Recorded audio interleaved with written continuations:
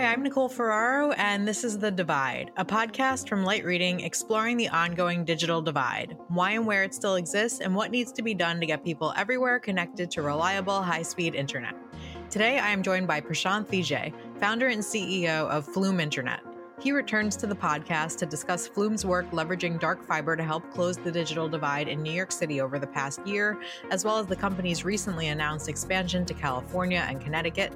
We also discuss Flume's participation in the New York City Internet Master Plan under former Mayor Bill de Blasio and his thoughts on the new Mayor Eric Adams' decision to pursue a different strategy. All right. Prashanth, welcome back to the podcast. Thank you so much for joining me today. How's it going? I am doing well, trying to stay dry here in New York. Yes, it's very dark and dreary out there today. So luckily we're in the warmth of a podcast studio. Not really, we're in separate locations, but indoors, which is awesome. So anyway, like I said, welcome back to the podcast. You were on The Divide last year talking about your company Flume, but for anyone who may have missed that episode for whatever unforgivable reason, maybe you could provide some brief background on Flume, a bit about your work in New York City so far, and your recent expansion news. Yes. God forbid people miss an episode of The Divide. Yeah, insane. Right. But yeah, it's been a busy year for us, I think, as it has for a lot of the home broadband industry. A lot of change and a lot of fiber build out. We're now available in over 11,000 homes in New York City and LA, our first kind of new venture outside of New York. I think that's up from maybe about 6,000 or so when we last spoke. So sort of, almost doubled the footprint here in the last year. And there's, I think, a lot of interest on the home broadband side in bringing in new options from both, property owners as well as like local city leadership across a variety of cities. So that's kind of been the main development. Flume is a last mile broadband provider, and we primarily look to lease dark fiber or use open access networks where possible to serve broadband. So we want to be kind of asset light between the data center and the customer premise, and that's sort of our model where we think we can scale quickly. So that's kind of a brief recap of what we've been up to and what Flume is about. Very good recap, in my opinion. Well done. So to talk a little bit about you mentioned expanding to LA in California. You also expanded, I think, was it Hartford in Connecticut? Mm-hmm. Yep. So talk to me a little bit about the decision to expand to those cities. What do you look for? Obviously, you say you leverage dark fiber, but what do you look for when you're looking for cities to expand to? And what have you learned in your work with New York that you're applying to these new partnerships? Yeah. So I think part of our goal is to prove that with sort of more modern software to manage our operations and the way we've sort of built a modern ISP, we can sort of crack the regionality challenge. Most ISPs end up being hemmed in to certain regions because you're managing all this infrastructure in a certain area. So we did kind of intentionally want to pick different geographies, where we can prove sort of this operational expansion capability. In those markets, we do look for low cost fiber access, whether that's open access or dark fiber, and then low cost co-location and core traffic pricing. And when our real estate team goes in and can sort of qualify that the minimum threshold of interest will pay back what the network team has kind of deemed as a cost efficient way to access fiber and data center space, then we can hit go on that market. And so, these two specific markets sort of had those, list of magical nutrients needed for us to sort of start developing them. Okay, cool.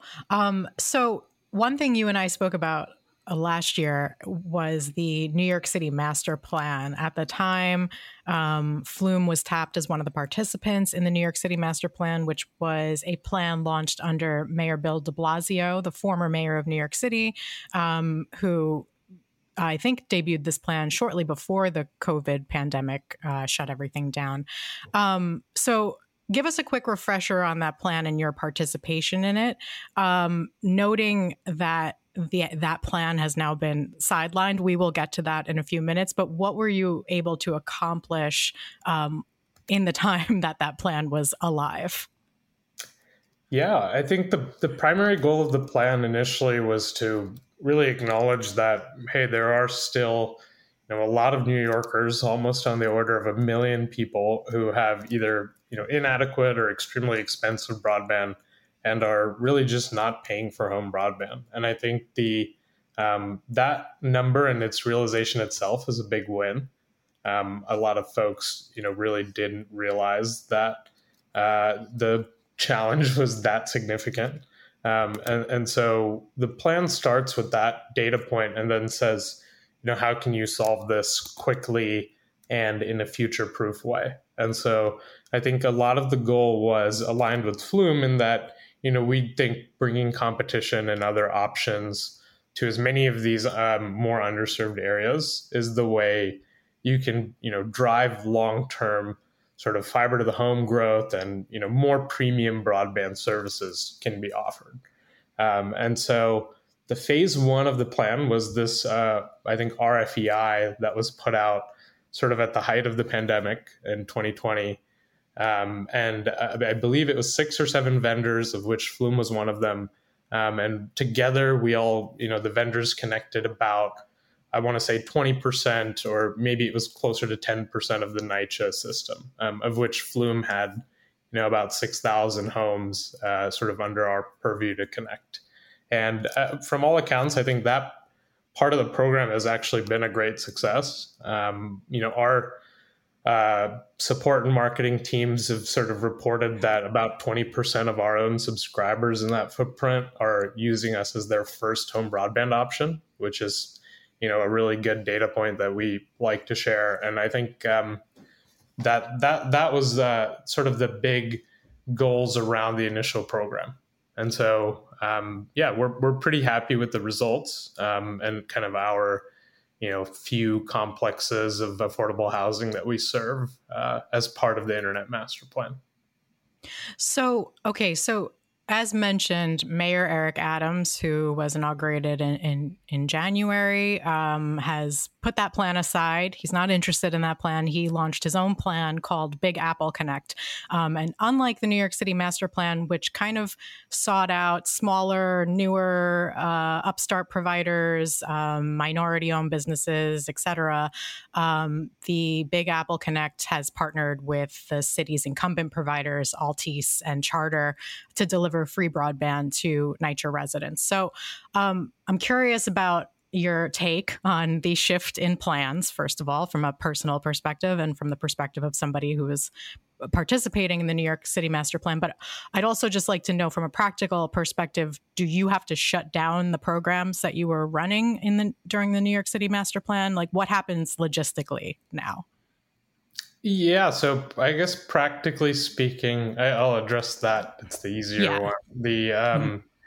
The campuses where ourselves and the other sort of more upstart projects are servicing remain sort of unaffected by the new plans, and I think the uptake we've seen via ACP and the fact that I think a lot of the Flume and the other folks, we've put in a lot of effort into raising awareness on ACP because, we're sort of fighting to gain ground in these sites. It has actually worked really well. So the current deployments and our investments are unaffected. Okay. I think we'd be, a little bit more annoyed if that, our investment, kind of was didn't mean much in those sites. So I think the city is doing a good job with that. On the future sites, and the kind of surrounding footprint, I think the reasoning we've been given is that it's a much quicker solution. And, it is, building out to 150,000 new homes takes time. But we do still think the long-term solution is bringing in competitive options. And, I think a lot of the folks we speak with in our affordable housing, the folks, generally have an $80, $90 a month cable bundle, the same as anybody outside of affordable housing. And so the one thing we want to see is, how many folks can the city, really convert to this Big Apple Connect, where the provider might be making a lot less money per month. Can the city really motivate the providers and maybe the residents to move over to this plan? And I think even with ACP, there's definitely challenges in getting people to convert. There's paperwork, et cetera. So I think that's what we'll really be observing with the new plan. It is, in theory, potentially a faster way to solve the challenge. So, yeah. So, and since you're referencing it, the ACP is the Affordable Connectivity Program, and it's the $30 monthly subsidy for low-income families to use toward broadband. You mentioned it's challenging. I think that's a universally shared thought on the ACP. How has it been going for you to enroll customers? Do you have a sense of how many of your New York City customers are actually enrolled in it? Any thoughts on how it could be going better? Yeah. I think that the FCC and the folks running the Affordable Connectivity Program are constantly iterating on making it, it has definitely come a long way from where it was a year ago, even as far as enrolling people. But I do think, at NYCHA specifically, New York City Housing Authority, where, the master broadband plan took place, we do, generally see that it takes sometimes up to 30 days to enroll somebody, with a lot of follow-ups, just because you need extra documentation. And about 100%, I think, of our subscribers get approved over time. So I think, and that's something, even in LA, when we're speaking with the city officials or folks, people are seeing that across public housing, especially, there may be, much easier way to qualify folks. And that's, I think, just a, technical sort of IT database verification problem that I know many ISPs have already given the FCC. So I think it's something they're working on. Gotcha. I would say that's the biggest challenge at the moment. How can we really kind of pre-qualify folks and, make sure there isn't grift or anything else in the system as well? So. Yeah. And just a point of clarification for my sake on your participation in the New York City Master Plan. You said you don't have to stop any of those programs. Were they not dependent on subsidies from the city? Was it, or what's the situation there? Because obviously you're not getting any more funding for those, right? Yeah. So the master plan, the phase one, and all of the sort of challenger, ISPs, if you will, that participated, that was all privately funded by ourselves. Okay. So, no taxpayer dollars or New York City dollars. There was a phase two that I think sort of build out, of shared infrastructure that never really got beyond an RFI part of the process. But I think that was going to be where the city made some investment. And I think that's what they've decided to put a pause on. So, gotcha. Okay. The current footprint and all our operations are sort of self-funded. Okay. But beyond New York City, for the whole state, there is a larger Connect All plan that the governor introduced. I think it's for $1 billion, and it's dependent on federal funding that will come down through the Broadband Equity Access and Deployment Program sometime next year, the BEAD fund. Are you planning to participate in that kind of funding at some point? I think we're definitely doing our research. There's parts of the state that, similar to New York City, remain pretty underconnected.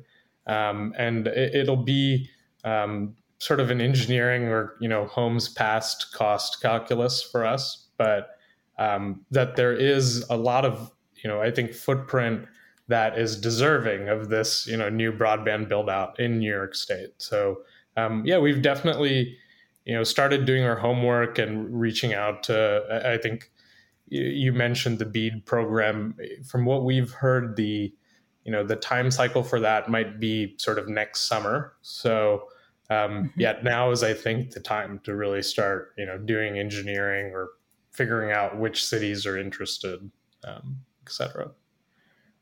And you can deploy fiber faster, right? By virtue of doing it through dark fiber. Am I correct, or am I just buttering you up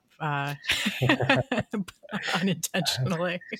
I think some of the idea is, if we don't have to deploy the entire distance coming from, our core or our POPs, point of presence, or our data centers, then by virtue of having to place less to get to your customer, we should be able to save time.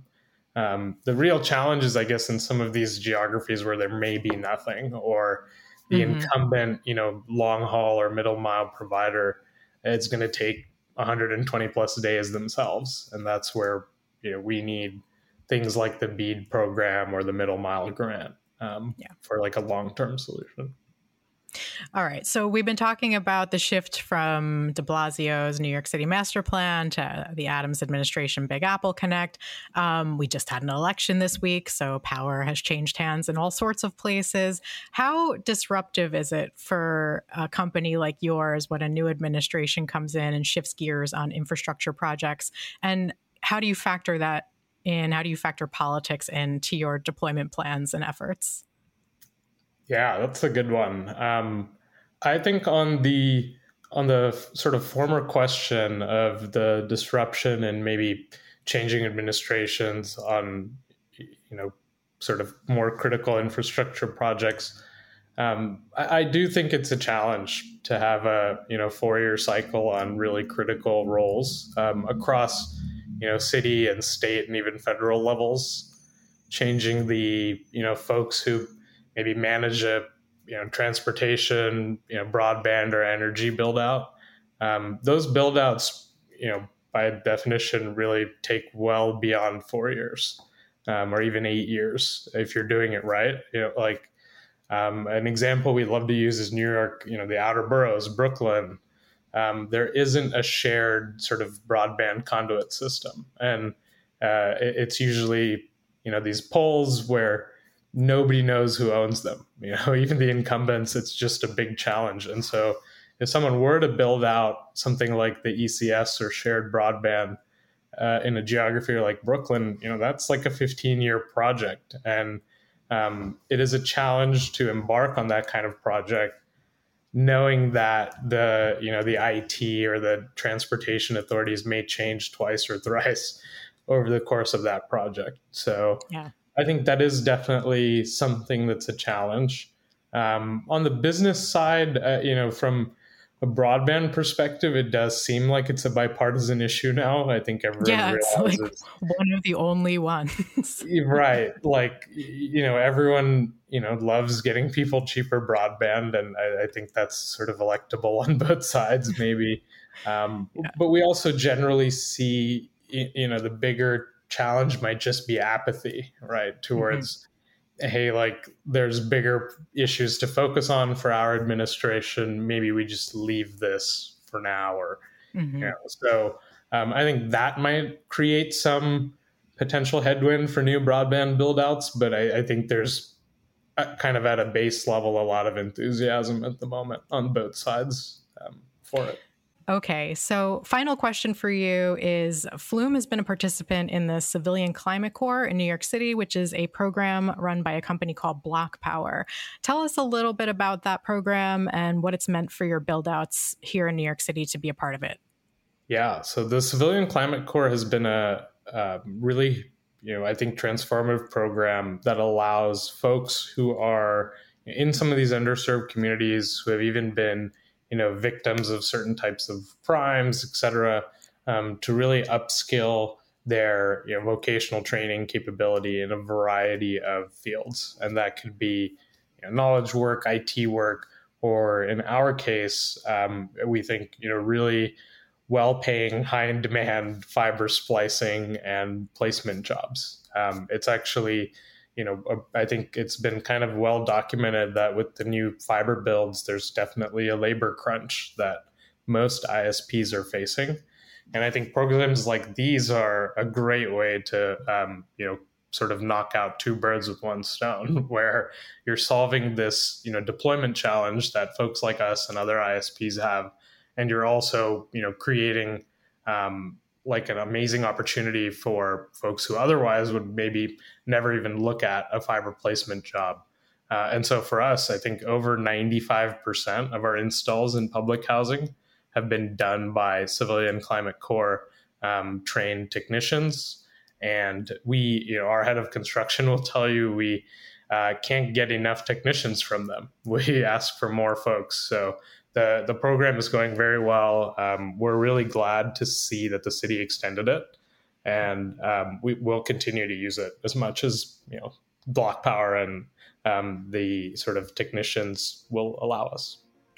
Awesome. Well, thank you so much for taking the time to talk with me again. I really enjoyed catching up with you, and good luck with all the great work you're doing. Yeah, we appreciate it. Thanks for checking in, Nicole. Thank you again, Prashant, for joining me. Thank you as well to our producer, Pierre Landriau, for making this episode. Be sure to subscribe to the Light Reading Podcast for more episodes of The Divide, as well as interviews and insights from the Light Reading team. Thank you for listening. We'll see you next time.